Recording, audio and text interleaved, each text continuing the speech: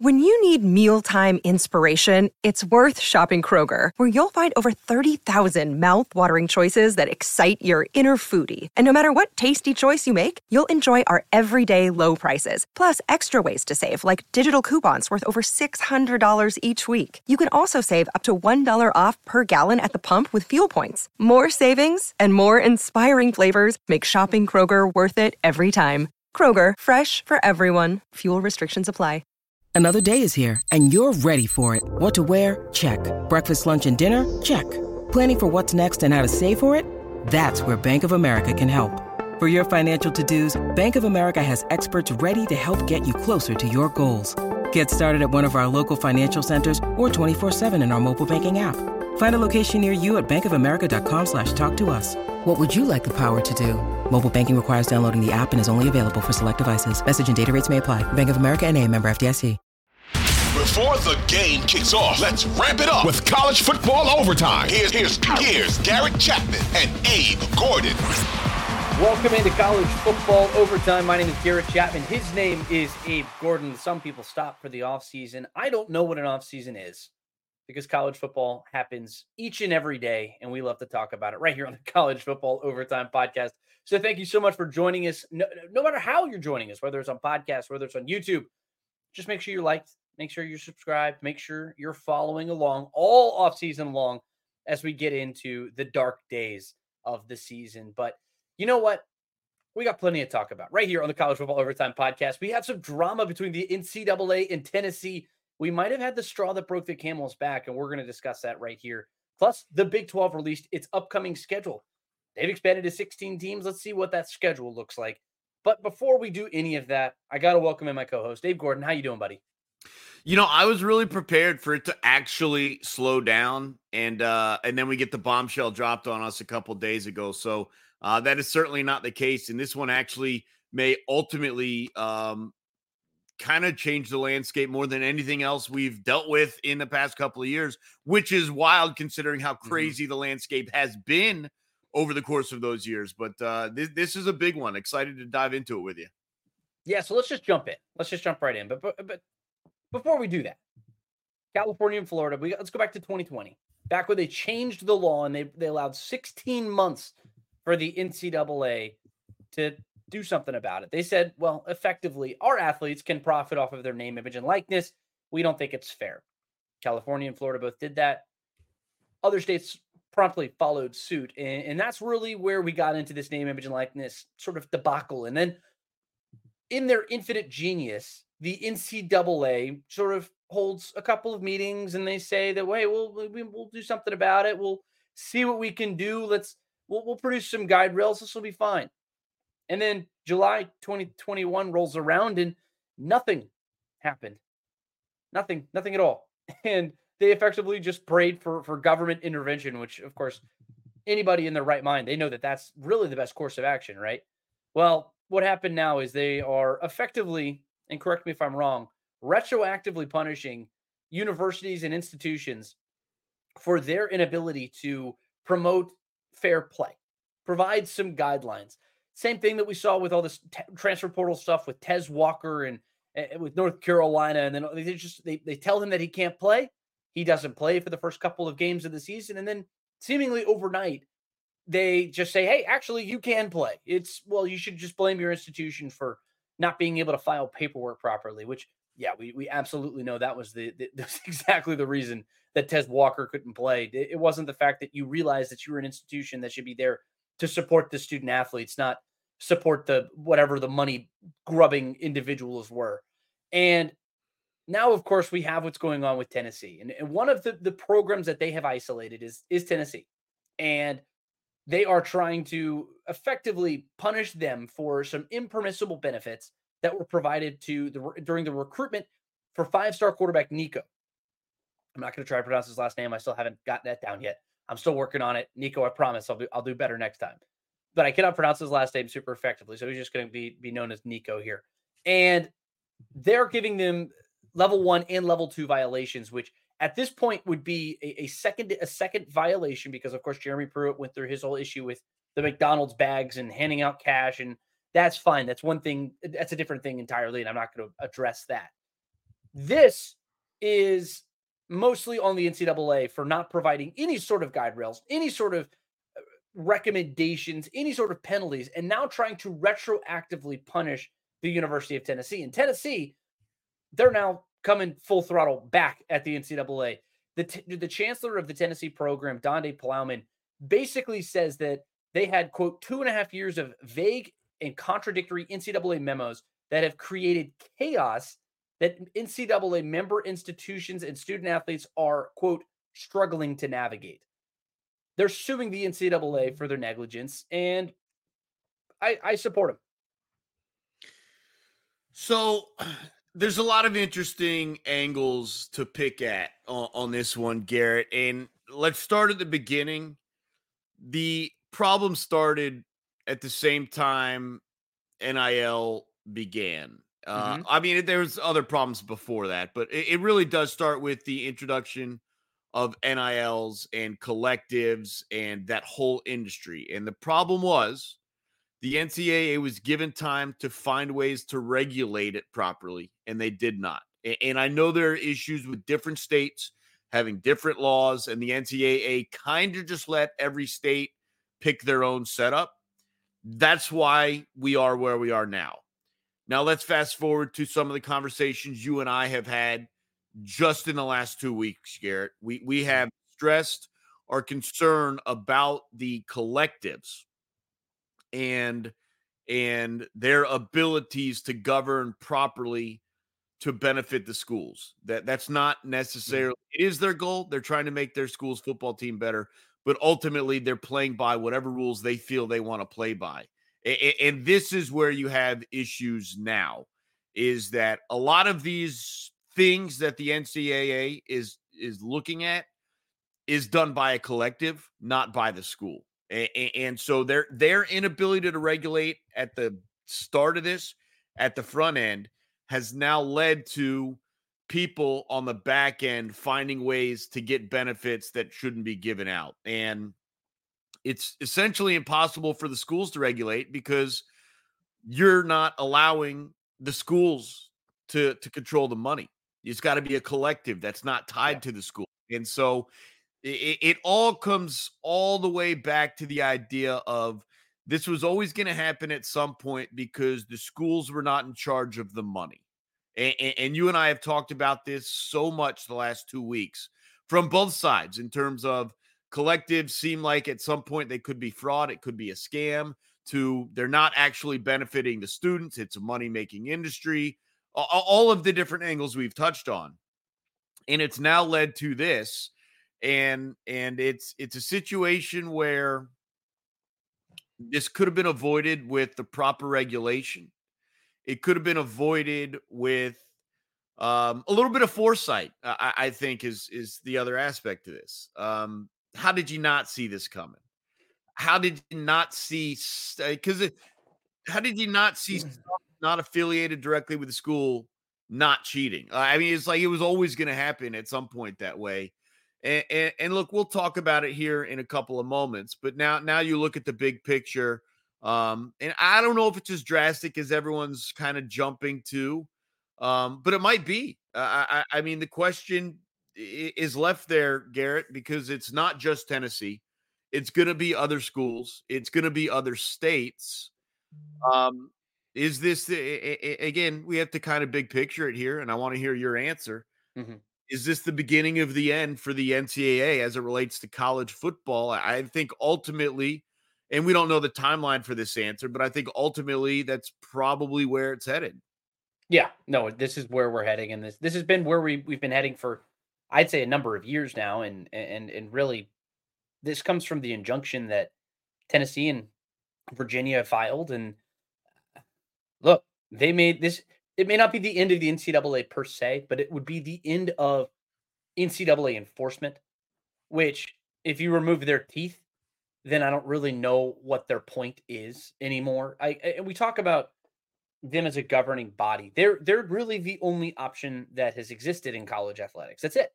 And I'm not saying, and I think, look, at the end of the day, it's like if the NCAA goes away, it would create a power vacuum that would need to be filled by something. So I think the next question is if their teeth are taken away, which it sounds like that's the direction that we're going in, assuming that Tennessee gets their way on this, which I think there's a very good chance that they do. Otherwise, I don't think that they would be pushing back as hard as they are right now. They really, really, really think that they have a good shot at this. And if they do get their way, which I'm assuming they will, then the NCAA loses its teeth and we don't know who steps in. And then that leads us to the new future of college football, which has long been the future of college football, which is just super conferences. And that's where the football alone steps away and breaks off and creates its own new division and its own league of sorts where you can you can collectively bargain with the athletes. They can receive compensation. You can uh, align media rights deals along evenly throughout all of these programs. And I don't know if that's necessary. All of these things are going to happen necessarily, but you have to open the possibility, the door to that possibility, because that's just where we are in college athletics. If you want to see college athletics continue, which I think based off of the amount of people that I see who listen to this podcast, based off of the amount of people who watch those national championship games, based off the amount of people who watch a mundane ESPN Plus game on whatever platform, like people want to watch this sport continue because it's meaningful and it matters to a lot of people. And in order to preserve that sport, they need to get away from the NCAA and get away from the NCAA as quickly as possible. Yeah, it feels like a fast forward to where we're ultimately are going to be headed. Yes. But it just I'm so befuddled by the fact that we had how many different parties begging for regulations for how many years now, in Congress, in their state assembly, like wherever they could, they've been saying time and time again, this needs to be regulated. It needs to be regulated. It needs to be like one central rule we all abide by. It wasn't. And now you find yourself sitting in this position here. So at the end of the day, whatever the future holds, whether it's NCAA or not NCAA, whether it's some of the schools that are involved and others are separated, or it's all the schools involved, whatever it is, you've got to get to a point where there's like one agreed upon set of regulations and bylaws and what you can do and what you cannot do in regards to these players, because they're always going to try and find their advantages, skirting the lines, whatever it may be. And if you're dealing with 50 different rules in 50 different states, it's going to be an absolute nightmare for the sport. I mean, look, the sport itself is okay. It's the second most popular sport in the country. It's not dying down anytime soon, but there are aspects of it that are in trouble. And so I think that to me is the biggest concern, is how quickly can you find a pathway towards universal regulations and legislation on this, because it didn't matter who asked for it, whether it was the all-powerful Nick Saban, state senators, congressmen, whatever. We've asked for legislation on this for how many years now, Garrett? 6, going on 6 years, 7 years, whatever the number is. Yeah. And we haven't gotten anywhere with it. I think this is a real kind of wake-up call into the fact that if you didn't think we need legislation before, like this really should be the final straw to like get it done, figure it out, or we're going to have a dramatically different. And again, the sport itself will not change. The sport of college football in terms of lining up on Saturdays is not going to be dramatically different. But the other aspects of it, where money comes from, how money is divvied out, conference, I mean, all of that stuff could be up for grabs based on where we spin this and where this all ends up. And look, I compared it earlier today. To me, this is like the Italian mobster that makes the power play, and it only ends two ways. It only ends up on top or 6 feet under. There is no settling back in and controlling parts of this. Like if you're the NCAA, this is your power play, and you chose to make it right now. And you either solidify your standing and end up on top, or where we all seem to think it's headed, you made a miscalculation, a gross miscalculation, which is what this appears to be with the way that Tennessee is fighting it. And you're going to end up 6 feet under. That's kind of the way I take a look at it. And I don't know if you feel the same, but I mean, you know me, I'm a movie guy, and it kind of feels like that's what's going on. Yeah, the Corleone family doing what they got to do to stay on top. Yeah, I understand that reference completely, but Yeah. really, I think I have a slightly different timeline than you do, just based off of just what I've seen. So I'm going to take you back to 2020. And of course, not a lot of people like to remember 2020. Of course, we were in the midst of the COVID-19 pandemic, and a lot of like the NCAA cancels cancels March Madness and the College World Series, and we're into the summer months, and a lot of programs start saying, or conferences and the NCAA in general are saying, nope, fall's canceled. We're not doing anything. And Greg Sankey stood up and said, no, we're going to wait, and we're not going to cancel anything. And there was a lot of pushback. And a lot of people were calling for him, and like they were saying he was doing something terrible, whatever. And I don't care where you stand on that. You and anybody who's listening, it doesn't matter. That's not the point of this conversation. That is when we ended up having a season, and everybody else came back into the fold, and they followed his lead. That was really, in my mind, one of the first times that somebody stood up to the NCAA, said, we're going to do it our way. And they called their bluff, and the NCAA folded. The rest of the conferences all folded, and they all followed suit.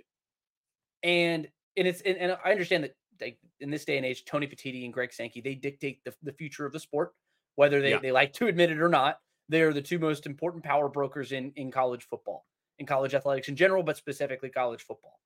And when Greg Sankey stood up and made that decision, and then everybody else just sort of followed suit soon after, that's when you realize the NCAA is in over its head, and we're past them. And that's just true as a sport. Just to double back on your point, because I think you're making a great thing. The other problem for the NCAA is it starts with Tennessee, but you've got other member institutions in the SEC that are going to back Tennessee. And what starts is one, Georgia backs them. They don't like whatever. Florida backs them. You get Texas, and it jumps into the big. And now that's where the problem really becomes an issue. If this were San Diego State trying to fight the NCAA, we're probably having a different discussion. In fact, it's probably barely being covered by the national media. Yeah. But it's not, and we can already see where it's headed. And you're right. College football goes as the SEC goes, whether Big Ten people like it or not. That's just the truth. And for it to start here in the SEC, and look, they are fierce competitors, but you know that every other school in the SEC looks at this as, we can't let them do something we're not doing, sort of thing.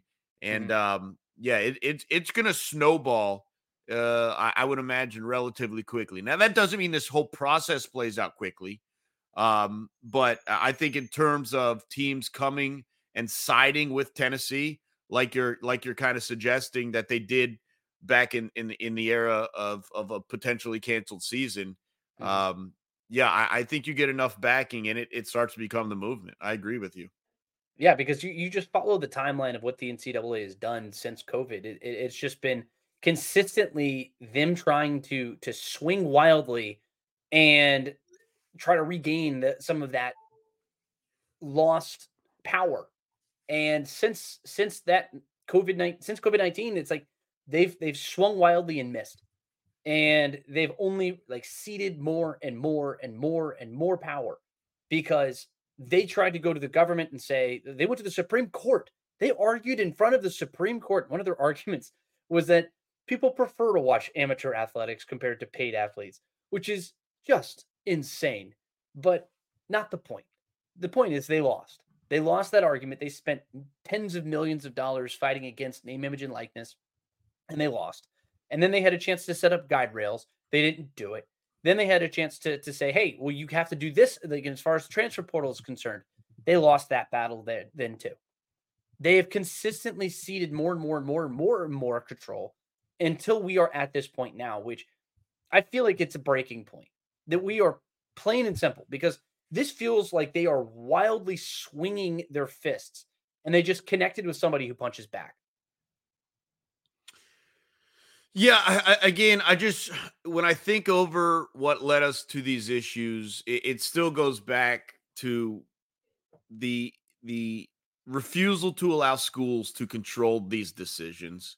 Like Yeah. that's really the base of it. Like the whole idea of collectives having the money is what has put you in this situation. And we asked for legislation, we asked guidelines and regulations, all that stuff. But to allow entities that while they would like to support the school but are not directly affiliated by the school, probably do not understand the NCAA bylaws and what is and isn't allowed. Like you were always going to end up with this. And you're going to get into a situation like you have now in Tennessee where they're like, well, you wouldn't give us control. What do you expect from us? And it just, it could have been handled. There should have been foresight to foresee that. I mean, Well, Abe, they went to court instead. Yeah, They went to the Supreme Court, and then they tried their battle, and then they just sat on their hands. The only path back, in my opinion, for the NCAA, and not that there is one at this point, but if there's going to be one, it is a plan for legislation and regulation. And I don't know if at this point that would be enough. But that's the only path back, because if you can't provide that, the schools will find a way to bring it upon themselves to do so. And if that's the plan, if that's the roadmap they have to follow, you're no longer involved, which is what you've been discussing and setting up this whole time anyways. Now, whether that leads to the other discussion of payers are played directly, employees of the I mean, who knows? Who knows? I think ultimately that's probably the simplest answer in terms of controlling the money. And I don't mean controlling money in the way the collectives do it. I mean in terms of fairly divvying out what is allowed. But you opened up the Wild West with, I mean, at least in Wild West towns, when you go into a new city, the sheriff checks your guns and says no guns allowed in this town. When you're ready to leave, check out. Like there wasn't even that. Like there wasn't even that. I know I'm making like a lot of terrible movie references, but and you kind of know what I'm getting at though. Like you just welcomed them into town, and it was a free for all. I was like, you should have known you can't just free for all. That there are some things you can do while you're here, and then some things you can do after you move on. And so that just wasn't how they played it. So I don't know. I got to get off the movie references. They're not exactly direct, but I think you get the gist. Yeah, no, you need a Doc Holliday or something like that just to kind of control things a little bit. But Wyatt you know Earp what? Hold on, man, because now you screwed it up. Wyatt Earp was the Doc Holliday is the villain theoretically. No, Wyatt you're Earp's right. the sheriff. I guess so you're right. You're right. You get some OK Corral history. Let's go. Okay, come on. Great movie. If you haven't watched Tombstone, go check it out. That's actually a movie that's back on my list of rewatch, like movies I want to rewatch. Great movie. But let's move into something a little less complicated. I guess the Big 12 released its schedule. You could say maybe this is more complicated than the NCAA losing all control of college football and athletics. Well, at least it may be more complicated. At least it's written down on paper, and we know exactly what we're looking at here. Who's playing who and at what on what day and at what location. At least we have an idea, and we have a rule book that they're going to play the football games by, and then we know when they're going to play in a conference championship game. At least we have that, because you know what? That matters, because each game that's being played is played by the same set of rules theoretically, right? Well, we can hope, but the NCAA is doing its own thing. I'm not going to. They kill me. The Big 12. Yeah. They, of course, expanded to 16 teams just to match what the SEC, the Big 10, all these other conferences are doing right now. And your Power 4, as it stands right now, you got 16 teams in the Big 12. You got 16 teams in the SEC. You have 17 teams in the ACC. And the Big 10 is not the Big 10. It's the Big 18 now. And you have the Atlantic Coastal Conference, which spans from Pacific to Atlantic. But nothing makes sense in college athletics anymore. Let's just put it out there. So they added UCF, BYU, Cincinnati, and Houston last year. This year, in comes Colorado and Deion Sanders, Arizona, Arizona State, and Utah. They're all going to play 9 conference games alongside the Big 10. We can have that discussion, too, if you want to talk about however many conference games they want to play. because the SEC and the ACC are only playing 8 conference games. My whole thought with the conference games is I don't really care, but that's something where we can go back to our conversation that we were just having about if you have a single governing body, everybody would play by the same rules, which means you're playing the same number of conference games, right? Yeah, a couple of things here. I guess, this is probably more talk we should have had. I don't think we were actually doing the podcast back then, but when it was announced that they were expanding into the teams that are welcoming in from the Pac-12, I think that is a good step for the Big 12. Obviously, losing Texas and Oklahoma is a killer. There's no denying that. Massive. But the teams you mentioned that came into the conference a year ago, Houston, BYU, UCF, and Cincinnati, that's a serious step back in terms of relevance for the conference. And say what you will, but Colorado, Arizona State, and Utah, that's moving back into the direction you needed it to move. So I do think it's good that they were able to accomplish that. That being said, there are almost no rivalries in this conference. You and I were talking about it beforehand. You can force whatever fake name or fake trophy game you want, but with the exception of Arizona State and the Holy War, there's really just there's just really not a lot of traditional rivalries people are going to care about. You don't like Farmageddon? Like I said, you can throw whatever Iowa State, it's throw whatever fake trophy, Dave. fake name you want in there, but no, it's not a traditional rivalry. And I've always felt like you got one big one, right? Red River. And if Iowa State's the big one, then that one can't be. So, that if Kansas State's the big one, then the other ones can't be. So, yeah, you keep some of them, but it is odd to see, and there's a lot of mixing and matching some of the new teams and some of the old teams. Ultimately, though, it's an underwhelming schedule. It just is, and it's very tough to look at this schedule and say these are going to be the games people are paying attention to on a given week. In the background, like when I look at it, all right, so you know me, right? I've got the 4-screen set up here at home.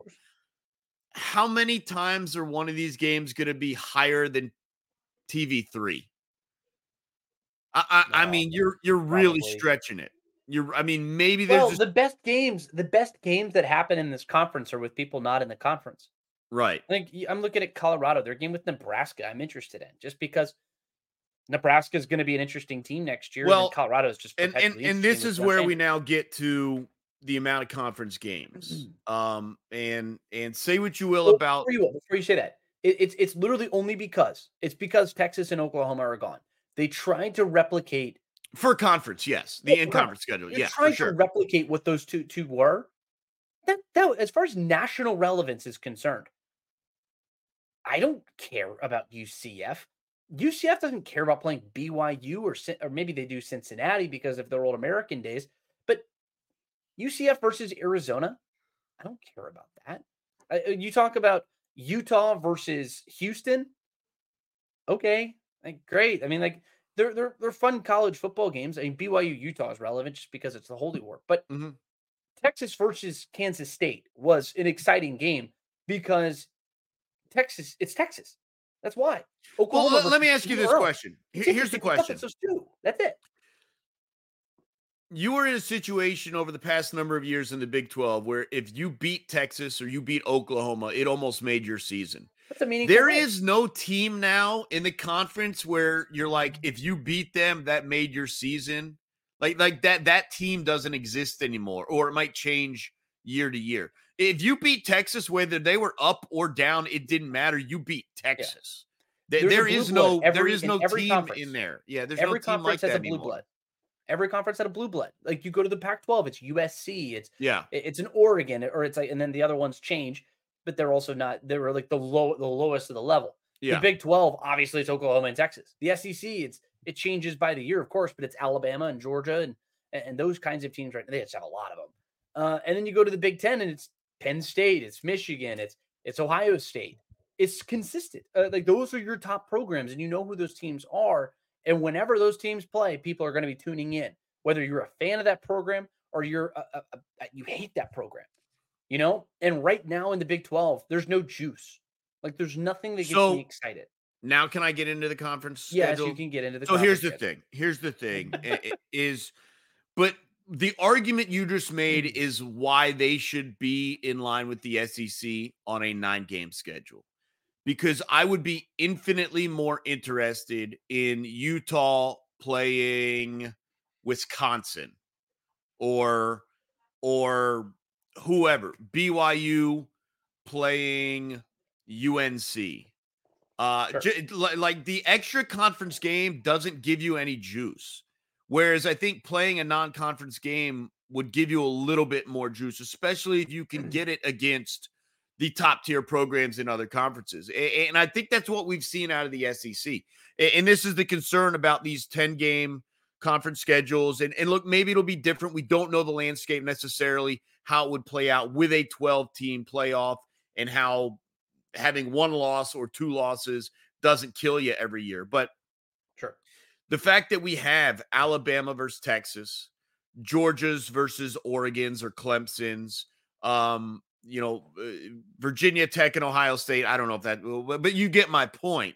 Yeah. Like the fact that we have those at multiple times in the first, say, month of the season, whether it's the kickoff game or week 2, like Alabama, Texas was, or even some later into September, like that only happens because it's a 9-game schedule, in my opinion. And I wish the Big 12 and the ACC would consider that, because I would love to see more cross-conference, not rivalries, but agreements. And I think that does die down with the 10-game schedule. You just don't have as many opportunities for that.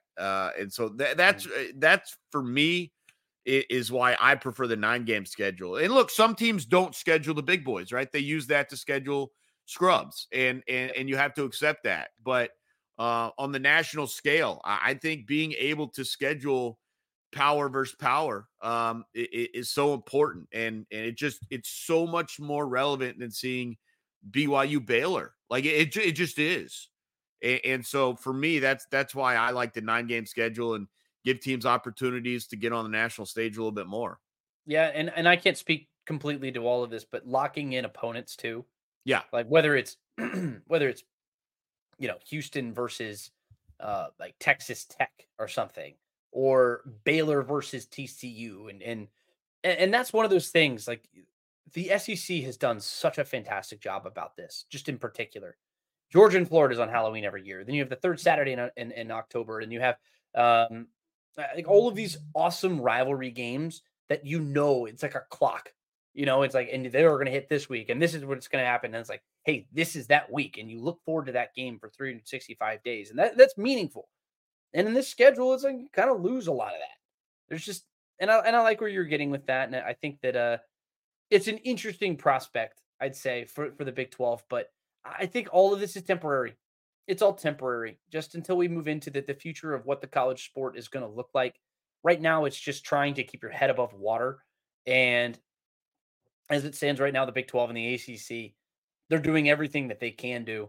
But I think it's pretty telling when you have your big releases and everything else, and everybody's paying attention to what the SEC and the Big 10 are doing, and then you do yours, and it's kind of like a footnote on the story. Oh, you had like source leaks, 36 hours before the Georgia schedule. Like, here's one of the games. And Same everyone's with Tennessee. freaking out. Here's one of their games, and Yeah. The whole Big 12 got released. You're like, okay, man. Like they didn't have a Cool. special. They didn't have a TV special for it. I mean, you're like, okay, man, cool. Let's see. And looking down the list, 164 games, and I'm not interested in any of them. Not a damn one. So. Yeah, that's unfortunately the state of things. The funniest thing is that I like a lot of these Big 12 teams. We'll watch the game. We are college football fans. We're going to watch the games. Yeah. But the draw nationally is man. Like they're treading water, but it's like, dude, they're treading water with weights attached to their feet right now. Feels like a lot of noon kickoffs on ESPN too. And that's just brutal, man. Or they might be in the Fox deal. I don't know. Whoever the hell. They're on the Fox deal. They're on the Fox deal. Just feels like you're not I wasn't getting gonna much correct you, prime but time coverage. Where's Big Noon Kickoff going for any of these games? Because their other partner is up in the Big Ten, and you're going to have Washington and Michigan playing each other in a rematch of the national championship game.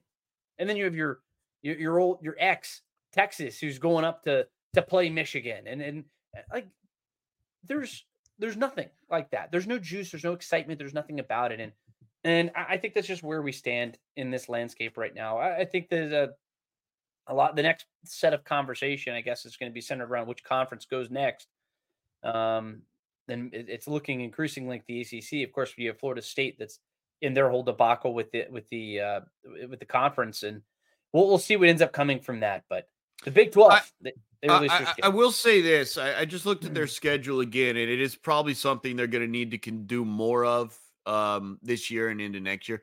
A lot of games do have like Friday or Saturday availability. There's like one or two a week or one every week. I think for this conference, that Friday game, I know there's a lot of arguments against playing Friday football. We don't need to get into that now. But in terms of getting seen on a national TV scale, especially if you could start it later in the night, right? Like a 9 o'clock kickoff, 9 Eastern, something like that. That might be something they take hold of as well. I guess. I don't know. Like, who do you want to watch your sport? A lot of your football fans are. Bro, I go out to a sports bar every Friday night and have some drinks. If you could tell me, I can tell them to put on whatever channel it's going to be on at 9:30 at night, and I can start to watch college football. I mean, I'm in. I guess, man. I guess. I feel like Friday is sacred, and but I guess nothing is sacred in this new era of college football. But we'll see what ends up happening. We're going to keep you guys updated on everything right here on the College Football Overtime Podcast throughout the course of the offseason. As bitter and long and unfortunate as it is, we'll be here to keep you company. So make sure you're liked, make sure you're subscribed, make sure you are tuning in every single time we drop a new episode. And we thank you so much for joining us right here on the College Football Overtime Podcast. We're going to be seeing you again on Monday morning, so make sure you're tuned in right here. Till next time, his name is Abe Gordon. My name is Garrett Chapman. We'll see you Monday.